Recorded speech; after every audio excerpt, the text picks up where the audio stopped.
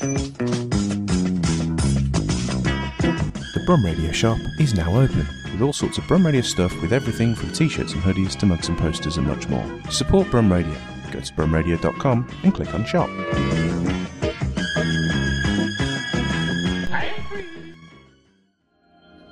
Thank you for downloading this Brum Radio podcast. For more podcasts, visit brumradio.com.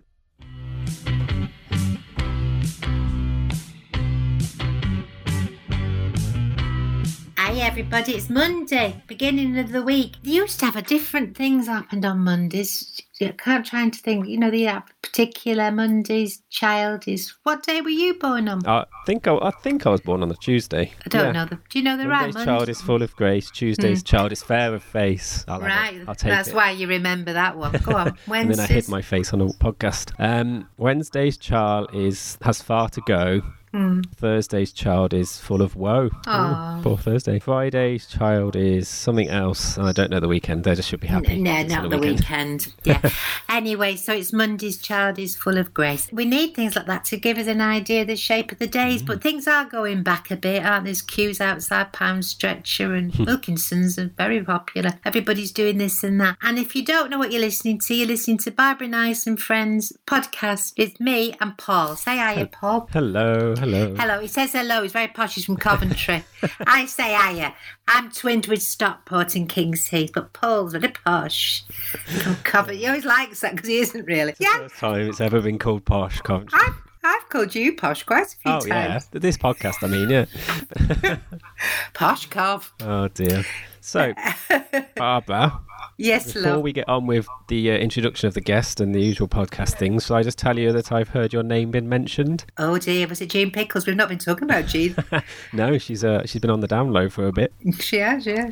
But no, I was listening to another podcast that brought your name up. Right, is it a debt collectors podcast? You're being very like Columbo here. Just get to the pigging point. Okay, I listened to Off the Menu with James Acaster and Ed Gamble, and James Acaster told a story about you, and I think you deserve right of reply at least. What was the story? It was actually a positive story, don't worry. It was at a festival. He's talking about he was at a festival once and he was following you. This is James Acaster. And you were doing your comedy club for kids.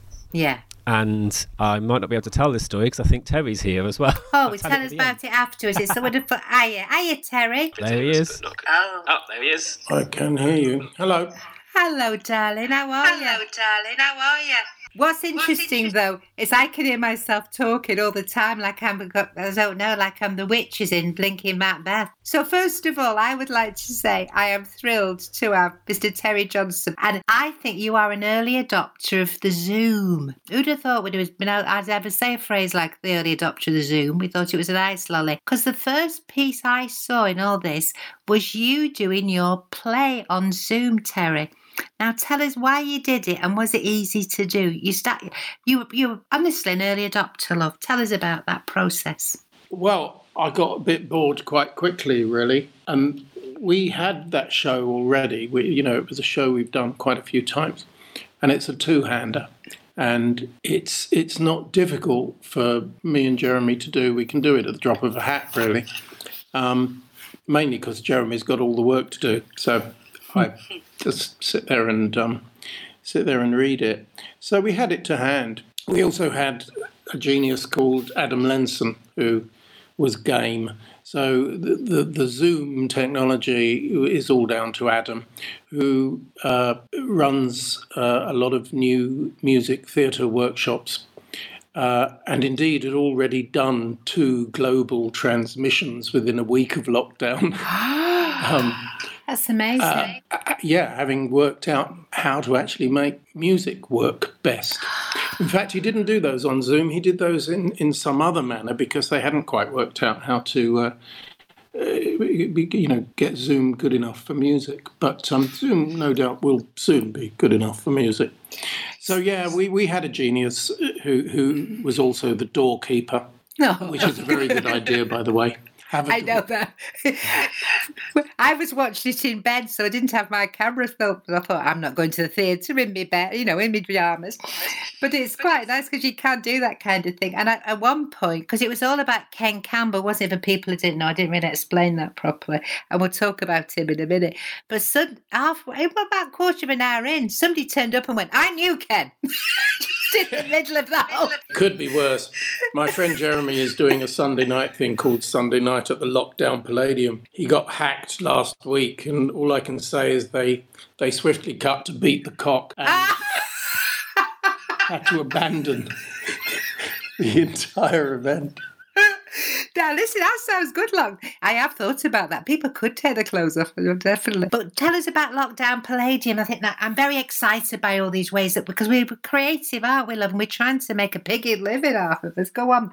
Tell us about Lockdown Palladium. Lockdown Palladium has got its last performance next Sunday, I think, this Sunday. It's an alternative cabaret, but it's run by Jeremy, who plays Ken for me in when we do our little Ken outing. But you have to have an invite now, just in case you want to take your clothes off. Okay, I wouldn't mind coming and talk about it afterwards because I like this idea. I was talking to somebody yesterday about alternative comedy. How many have we been doing of these over this time now, Paul? 50? Oh, yeah, 56, 57. Yeah, it's that sort of number. Over this, so... It's been interesting, Terry, because we're sort of talking over this period, and one of the things that's come up a lot is this kind of do it yourself, get on with it, be creative, a kind of a punk approach to the arts, which I do think Zoom's a bit like. And I'm interested in this idea of the alternative cabaret. Are they still going in London, alternative cabarets? Well, they've calmed down a bit. They all went a bit circusy, didn't they? And then they, the venues were getting either very expensive or, pretty tight. So it was, I don't know, I'm not really part of that world. But Ken Campbell, I think of him as being part of that world. Am I wrong in that? What world was Ken in? Ken was in a number of worlds. I mean, he goes through a few phases, really. There were the roadshow days, which is probably what you're thinking about, where they literally run into pubs and behave like lunatics. And then there was his science fiction days, where he broadened his canvas to huge scope. And then finally he landed back with Keith Johnson and improvisation and became a kind of fascist improviser and beat creativity out of a couple of generations. Right, you've got to explain what you mean by a fascist improviser, love. What do you mean by that? Oh, Ken would term it thus. He says, it's my job to give you impossible things to do and then shout at you if you fail to do them. And he would put people on their mettle. Out of that became Adam Megiddo, who now directs the shows that go wrong, or some of them, and runs Showstoppers. A whole raft of improvisers came from that kind of brutality. Nina Conti, who now at Edinburgh last year was brave enough to go on with no material whatsoever, just herself talking to her hand in various guises, which is phenomenal when you think about it. I mean, real courage. That is, and did she really do that, Terry? Because after a bit, surely what happens is if you get a laugh on something, you think, I'm doing that again next night. No, she used to go on with no material, and she would find members of the audience, and then she would attempt to create a story within the relationships of the people she'd chosen. So she'd often choose families to get up there. And then she'd make them talk to each other. But again, all herself. And that kind of extraordinary courage was the sort of thing Ken admired. I know, she's got her hand up a monkey's bum, but Ken's hand's certainly still up hers. She revels in the fear. What about, I quite like a bit of that kind of messing around. Because I did a show in Edinburgh in a yurt. Do you remember? We made up a show with the people that were in the yurt. Was it about? Yeah, now you've reminded me. In fact, you and she were doing pretty much the same thing. Start from zero and see where it goes. It's a courage I don't have. Jeremy can do that as well, and I admire all the improvisers who can. I've never been one. You put me in an improvisation situation and you get zero, nada. You do doing a bit now. Zero Nada, I thought was good. Yeah, well, this is a conversation. I don't know. Maybe it's just a leap I've never made. But you admire it when you see it, and it ties in what you were saying earlier about people doing their own stuff and being forced to do their own stuff here. It's more than a decade ago when I changed my advice to young actors, who inevitably will ask, what are your tips for making it in this profession? And it's been a couple of decades of it. My answer has been very simple, and it's always been make your own work. Because as performers emerge from their cosseted training grounds, be that drama school or a university or a building site, as they emerge, they divide into those creatures who will make their own work and those who will surrender to an industry which has far too many participants. So I only really pay attention to those people who are willing and able to make their own work. Yeah, and I do think it's an exciting time now. I think when times get tough, it gets exciting again. And I love this level playing ground.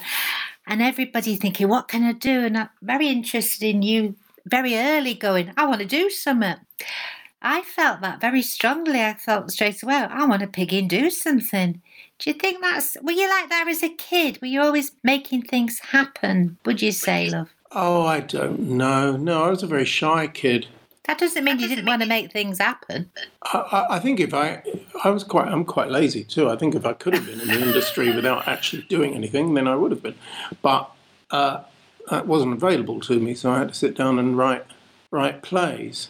But all I'm pointing out is there are doers, and there's a whole swathe of the industry who think that acting isn't doing, that it's something people give you to do. Got to get beyond that, or you're not gonna build a body of work in this day and age unless you're extremely lucky.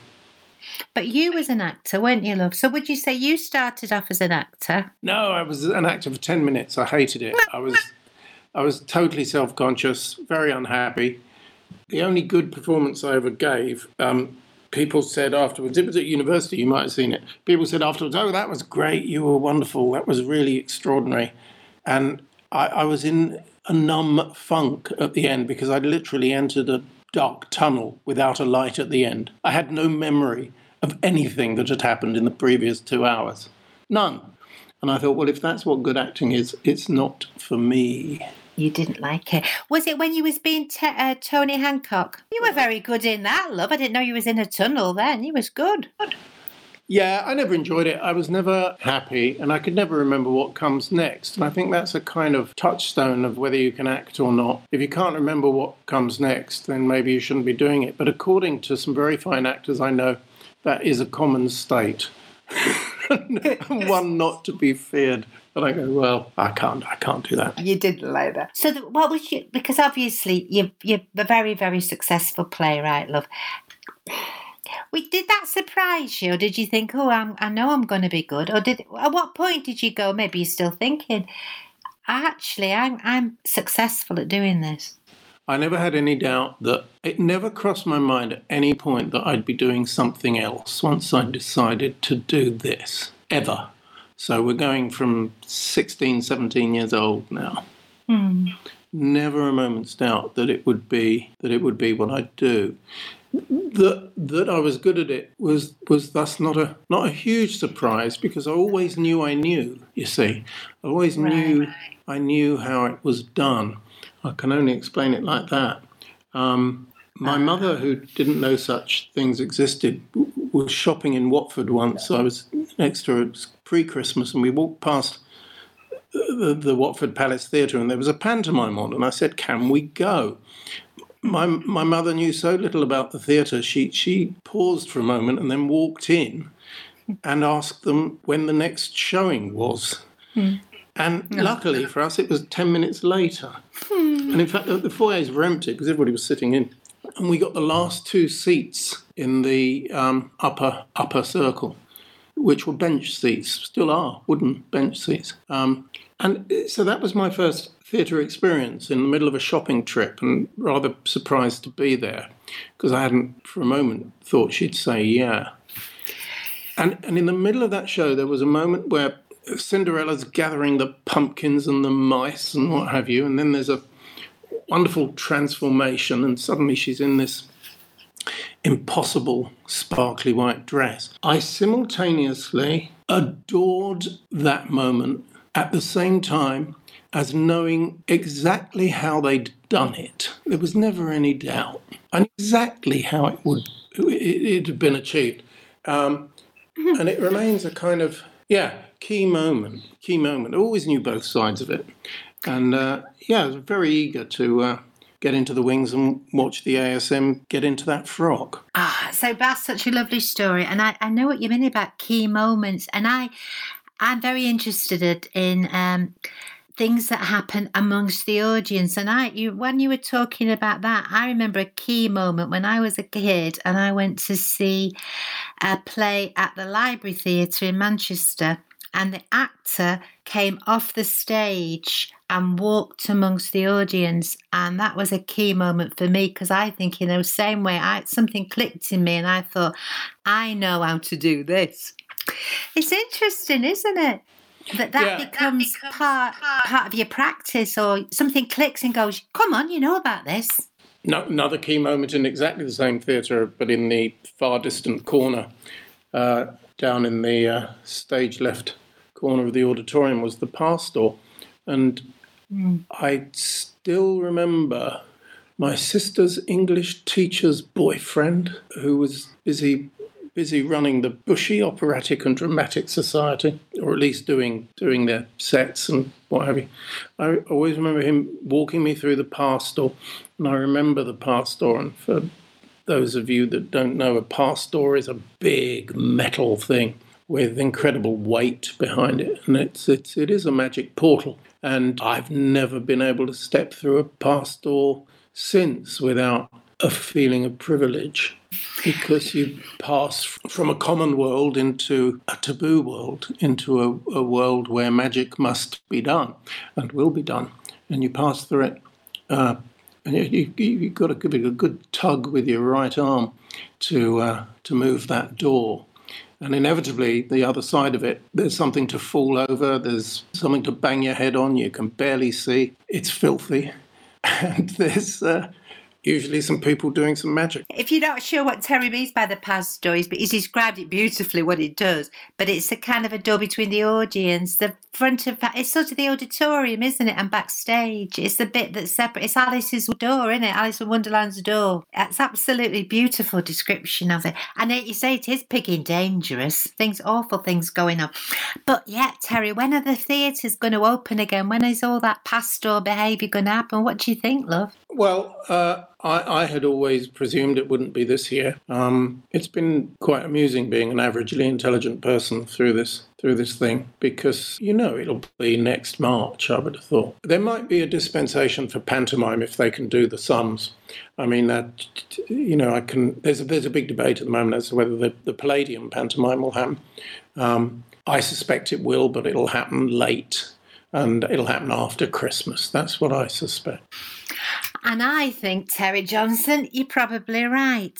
It's interesting. It's interesting you should mention pantomime, because I heard it on the radio yesterday, and I think about Nottingham Playhouse. They were saying we're looking at ways where we can keep the pantomime. And I was thinking, how are you going to do? Why? I understand why, because it brings a lot of money in and all that, and people love it. But how are they going to do it? Being a moderately average intelligent person, what thoughts have you got on it, love? How can they do it? Well, I don't think we can there's lots of chat, isn't it? The Berliner Ensemble have taken out three of every 4 seats already. The Berliner Ensemble intend to run at a loss, and I presume that they're designing shows that can be done similarly with distancing. Personally, I'm not coming out till there's a vaccine. So, it'll become a young person's game, because none of us over 60 are going to risk it. I'm waiting till there's a vaccine. I'm fairly confident there'll be a vaccine this year, because, well, let's face it, making a vaccine is not rocket science. It's it's just big science. You just have to do it a lot. And I think they're throwing everything at it because they've got to. So I'm fairly confident there'll be a vaccine this year. So equally confident that we'll start again after Christmas. That's my feeling. Okay. Now, so have you been in, you've stopped in, have you, Terry, waiting for you've not been going out? I was 2 weeks early as well. I thought, I know where this is going. So I came down. So I came down here 2 weeks early, did a huge Tesco's delivery and accidentally had it delivered to my house in London. So my daughter did have to do a daddy lockdown run, which was very good for her. So she brought down the entire contents of my kitchen. And I've been here ever since. And no, I haven't been anywhere. What's it been like then, love? Well, which week? I know it's up and down, isn't it? Yeah, I know. I was okay for quite a long time. And then depression hit for a few days, but I veered out of that. But then it became a bit spooky. I mean, my head turned into a lava lamp, and right. I found myself having to pursue my mind around the living room as it kind of bounced off the walls, and managed to get that back in my head. It's a bit depressing this week. I'm sad that, annoyingly, writing has proved no easier under lockdown than it ever was in my life. So I haven't been particularly productive, which is annoying because one feels one should emerge with a novel, really, but no novel. But I think part of everything was people thinking, you can do that now, get that novel written, do this. But actually, our brains were in different places, Terry. So don't. Yeah, they've slowed down because we've all experienced what all brains experience as they age. You know that thing where we all acknowledge that life gets faster and faster, and it passes more quickly and more quickly. The scientific reason for that. There are many theories, but the one that's most interesting is that our brains are aware that they have limited capacity, yeah? So once you've walked down your hallway of the house you've owned for 25 years, once you've walked down it enough times, your brain no longer commits that to your hard drive. Yeah. It literally doesn't remember it because it's familiar enough that your brain knows it doesn't need to remember it to get back up it or go down it again. So all the time you now spend wandering around your house at my age, you are not remembering it. It doesn't exist. And therefore, less time is being recorded, and therefore the time passes faster. I see. I see exactly what you're talking about. There are no more key moments that stand out like tent pegs. It's all, no, you know it all. I understand that. That's very true there is, love. The brain's a very interesting thing. Yeah, and that's why it goes faster and faster, because there's less. And that's why, if you pick up sticks and go to the Arctic, you'll remember that and your life will slow down again. It's like Travels with My Aunt. You know that thing? Isn't there somebody who's living in a house and they keep moving, a big house, and they keep moving from room to room to extend their lives because they know that if they're moving to a new space, they'll notice it and it'll feel like they're living longer. Something like that, love. It's something like that. And I think, a lot of people have now experienced that at a much younger age than they normally would. And we've all experienced it in spades. So I'm treating this year like a year of my retirement. And hopefully I'll be able to get back out of it and have a couple of more years active. Although it has made me think, well, what do I really want to do? Do I really want to go and direct The Dresser next year, which I'm supposed to be doing? And you better do it if you're supposed to be doing it, love. I hope nobody's listening. There's booked you. No, I'm just being frank. I know, and I love that. It changes your brain, and you go, well, we better double check that this is really what we want to be doing. Yes, love. Before whatever kills us finds us. I think you're going to write a great play about this, Terry, honestly, because you're understanding it on a deeper level. It will definitely impact on what you're going to do. And I know you're directing next, you're directing the dresser and stuff. But when we're directing, things are in our brains affect the way we do that. I know it will impact on your art for sure. Oh, I don't know what to write. I mean, my subject matter is has always been sex and comedy, really. And I'm just so behind the game on writing about either of those two things now that it was proving pretty difficult. It was proving difficult to know what to write. And then the Me Too revolution came along, so it makes it even more difficult for me to have any kind of sensible input, being the old white lascivious male that I am. And then the whole gender thing, you can't write a play now about sex without gender issues. And then inclusivity comes and hits you like a bus if you're male and white and elderly. So one's options and one's reasons for writing were narrowing anyway. And then Corona has hit, and you don't even know, then you don't know whether you're writing pre, during, or post this virus, or whether you should be ignoring it.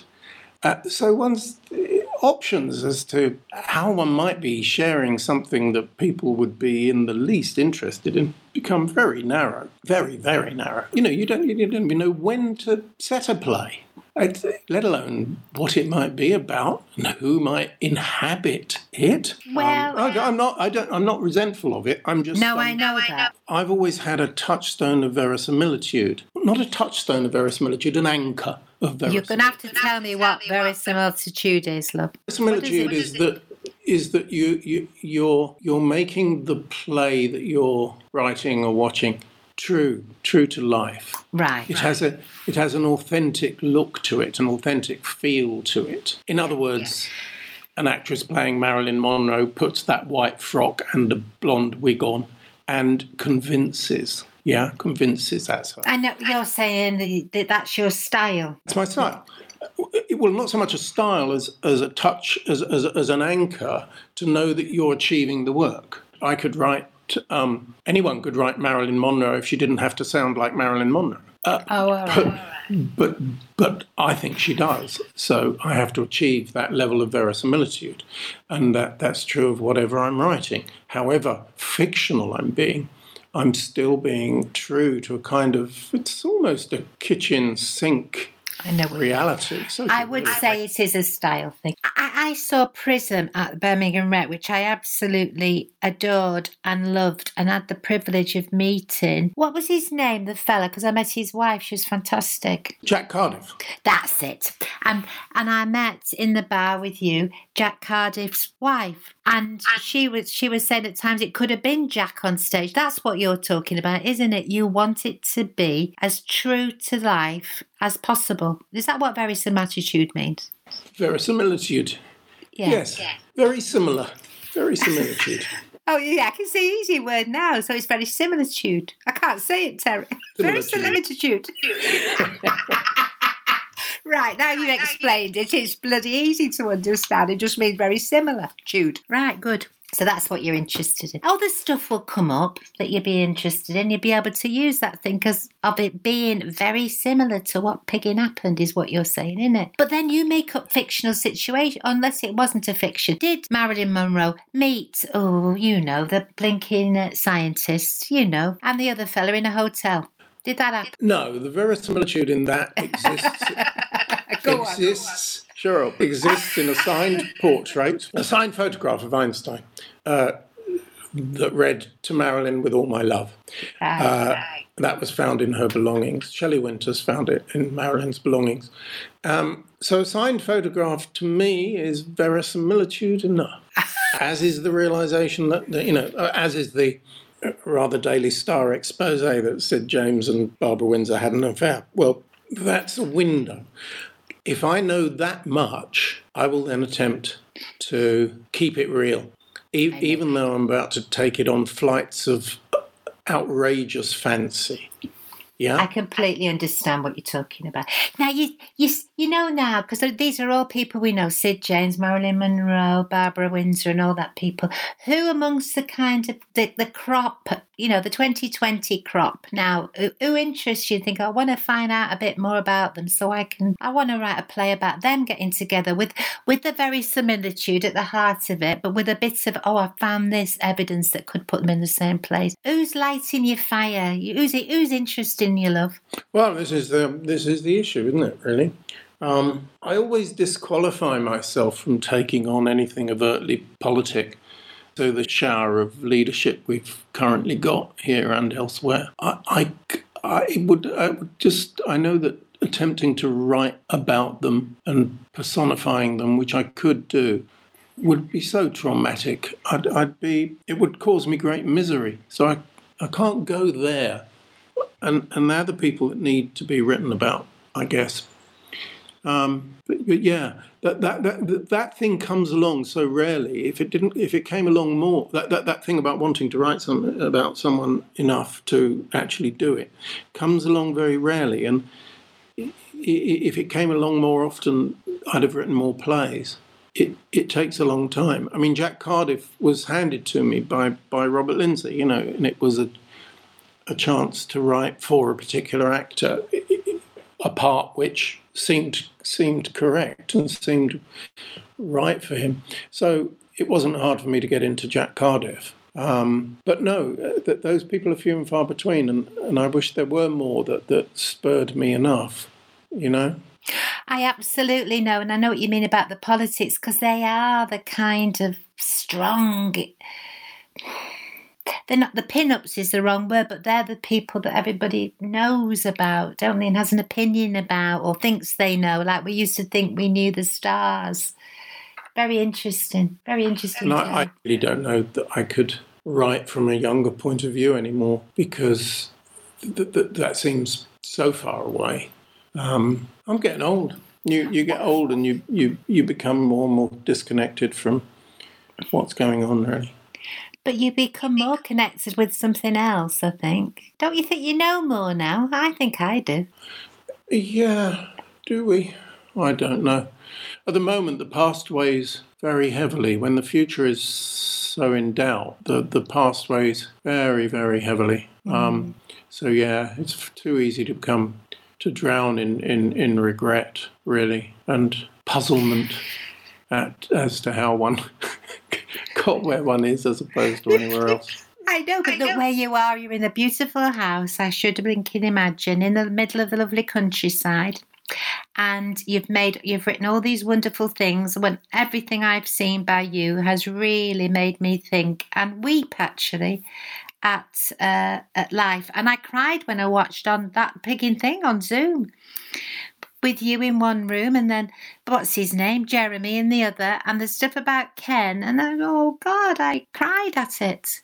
So please do not think for a pigging second that you've finished with, you know what I mean? Yeah. In fact, I do want you to write about politics, actually, Terry. I do want you to write something very Satimuti, what it's called, about what's going on now, because that is the court. That is our court of what's happening. Do you think because it'll make you fed up? You don't want to write it? I always get very depressed when I'm writing. Right. But it was many years ago now. Having had a very cheerful year, I suddenly got very depressed, or gradually over a few weeks got very depressed, and asked myself, why are you so unhappy all of a sudden? And klutz that I am, it had taken me half a lifetime to realise it was because I was writing. Writing and depression goes hand in hand. The process of writing, finding those 90 pages. The process, once you've found the 90 pages or versions of them, there's a point when you're up the top of the mountain and what you've got to do is run down without breaking your neck. Then it's happy times. Then it's nice. There can be a pleasure in that. But getting there is very depressing. So I only ever write about dark things by default, and everything starts out as a comedy, because I know the dark stuff's all going to come tumbling I know. So you say, well, I'll keep that at bay because it'll be coming in anyway. But that's the bit I probably like, you see, when I hear those things, I see those things in your plays. People like it. I understand what you mean about thinking, oh, God, it makes me fed up. All life, Terry, is yin and yang, fen and shui, Starsky and Hutch. And to get something good, something other has to happen. And I wonder, when you was a kid with your mum and said, come on, let's go into the pantomime, and you felt it, and you said, I know how this works. Do you think it was to do with the writing, or was it to do with the directing? Is directing a better choice for you? Or is it all the same journey? It was a magic trick, in fact. We've talked a lot about writing, but the only reason I'm a writer is because I was a working class boy from a red brick university, and trust me, they don't get theatres to run. And so my only way in, having discovered that acting really was excruciating, my only way into and through that past door was by writing the things. And I realised I could do it. People like putting my plays on because they're already directed. You know, they're not. There aren't. If there are problems in my plays, they're eminently solvable because they've already been solved in my imagination. If you see what I mean. Yes, that's not to say I don't challenge my imagination or the people involved in the event, but I was always a director. That's what I was thinking, really. And maybe what you always were was a magician. Yeah. Well, I call myself a dramatist. I don't call myself a writer. Mainly because drama's where it's always been at for me. Yeah. But interestingly enough, if I turn to my left, I have 1, 2, 3, 4, 5, 6, 7, about a dozen and a half magic tricks. I know you like magic. Because when you did that thing in the year, you played Houdini. Do you remember? And we made that play up, Houdini. It was a young Houdini, and we just made it out of nothing. And I think you started off by doing a trick with a coin as part of the show that we made with the audience. That's what I remember. Do you know, I can't remember, but I almost ended it. I've always been interested in magic, but in the last year or so, I've decided to really sort out card magic and pack magic, and I'd love to be, one of those guys that can just do magical things with cards. So at one end of my dining room table is devoted to all that stuff. So yeah, there's always been an attraction, and I love the stories that you can tell a lovely little story with a lovely little trick, and they can be fun, Right, my love, I think I'm going to have to go now, but it's been the most delightful. I feel very privileged to come in with where you got all your magic tricks next to you and talk to you about stuff. Has it been all right? Because I know you were thinking, I'm not sure I want to do this. Has it been all right? It's very kind of you, by the way, to do it. Go on.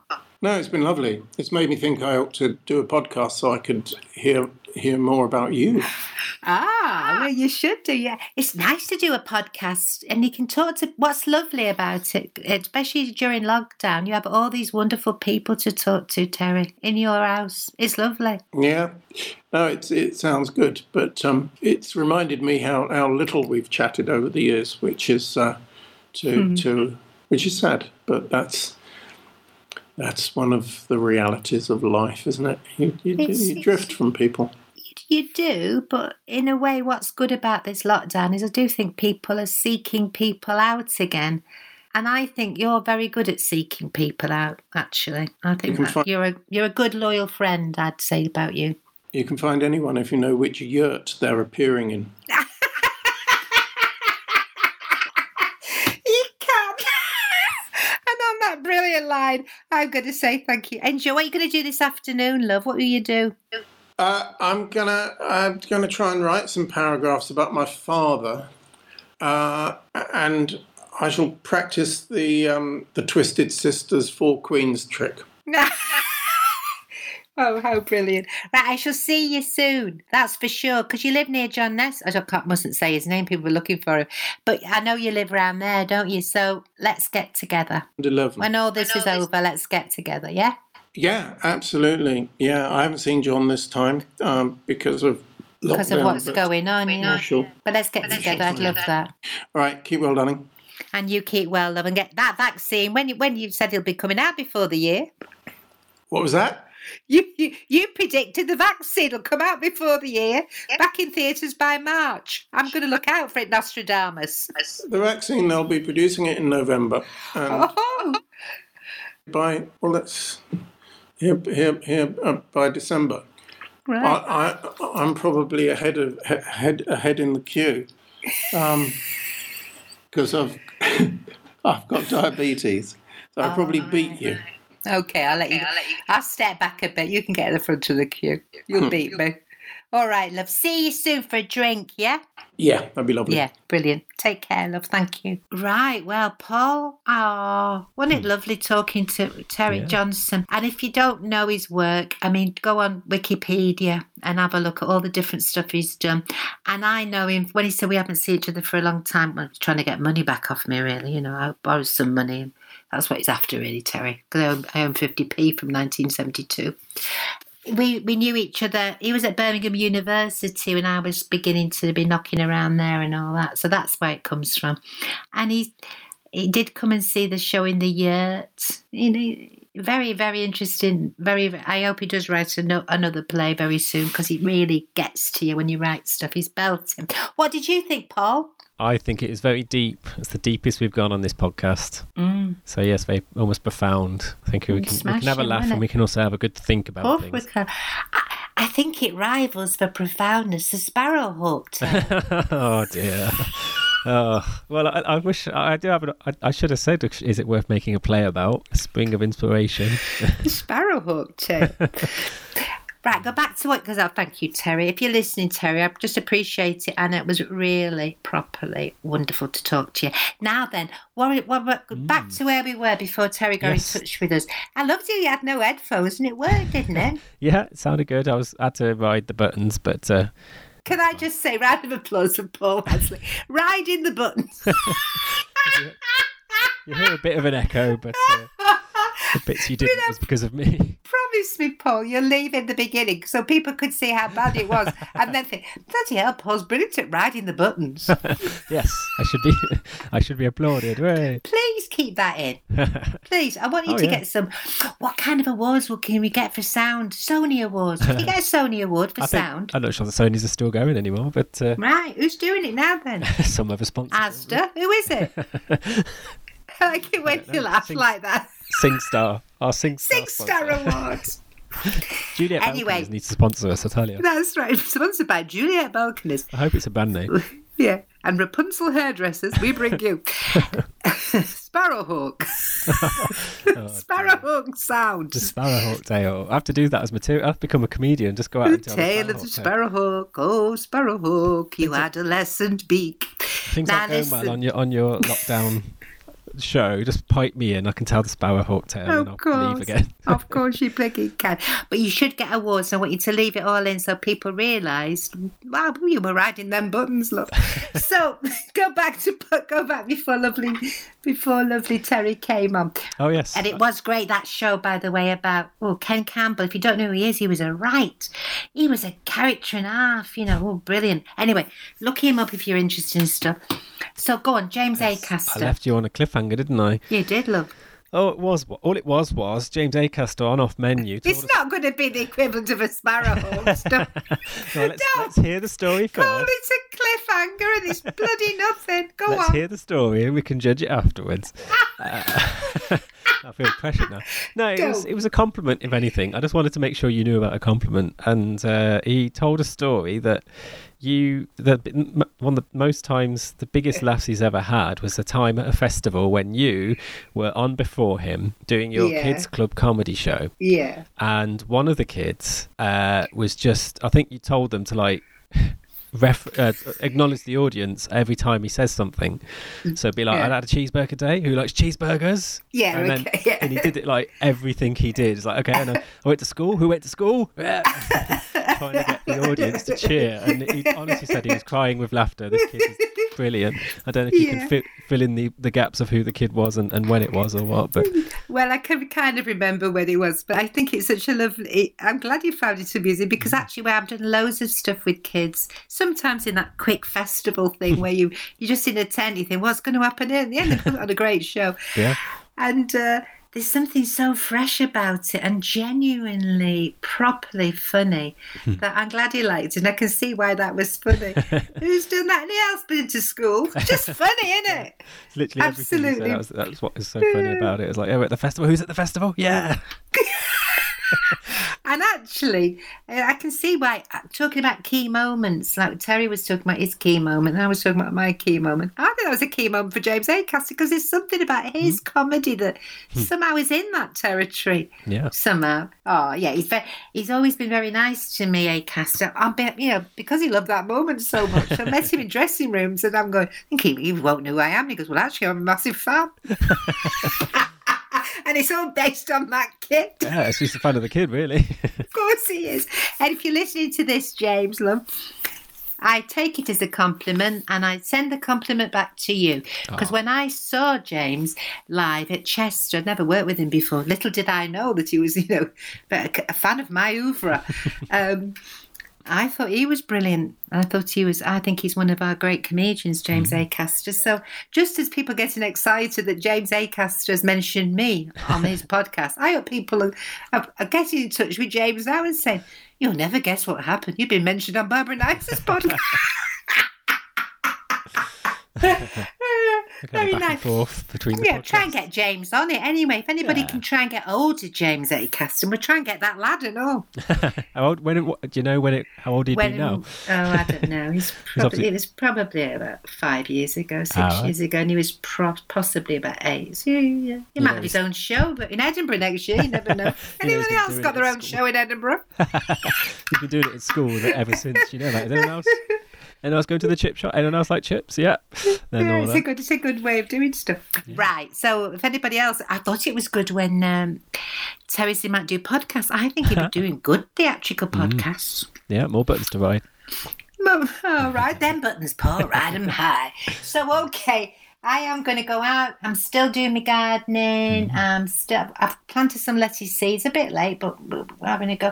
I'm very pleased that I don't know the last time I mentioned vegetables, but I've had these out of date seeds with courgettes. And about a week or so into lockdown, people were saying, "Give it a go, Barbara," and I have done. A bit worried about it because it was a bit spindly, and I've wrapped gaffer tape around the stem. I've talked about this before. Yes. Stop me. Yeah. All right. It's going all right. Oh. Going all right. That's what I'm trying to give you. I think I'm going to get some courgettes off it. So if you're a courgette grower and you're worried about slugs and snails, which we did used to talk about quite a lot, just bringing them back into the focus. Forget sparrowhawks. Bring back this. What's happened to the slugs and snails? It's all sparrowhawks these days. I thought we banned slugs and snails because they're likely to take over with their own comedy shows after lockdown. Is what Mark Watson said. It was what Mark Watson said, yeah. And quite a few of men. Anyway, come on, I'm talking about courgettes. Don't keep looking at the back, turning back to what comics have said to you, love. Snail comics, that's up to you. We're talking about now. Anyway, you put some gaffer tape around, it'll be all right. Right, what will you do? You've got this to edit. You've got to ride them buttons. Yeah, it's got a button right. Is that your own? Just out of interest, cause for when we get the awards. Oh, the speech. Yeah. I will say he's been marvellous when he was riding his own buttons. Will people know what I mean when I say that? Oh, it's basically. Does everybody ride buttons, or is it something that you just made up? It's just muting someone so the echo doesn't get through. It's not a complicated thing. Anyone can do it. But is it a well-known phrase? Yeah, in the radio world, yeah. Well, you haven't made it up. Ride the faders, all that sort of thing. Oh, all right. Sounds like you're at a fairground. Yeah. Scream if you want to fade faster. Now, on that great roundabout thing, I'm going. And thank you very much, Terry Johnson. Took us into different places and really I've always enjoyed talking to Terry. And conversation is the most wonderful thing, and the art of it is wonderful, and the art of drama. And I like what he got some good information about the Berliner Ensemble. You heard it here first, kids. Take care. Over and out. Thank you for listening to this Brum Radio podcast. Don't forget to subscribe and rate us on your podcast app.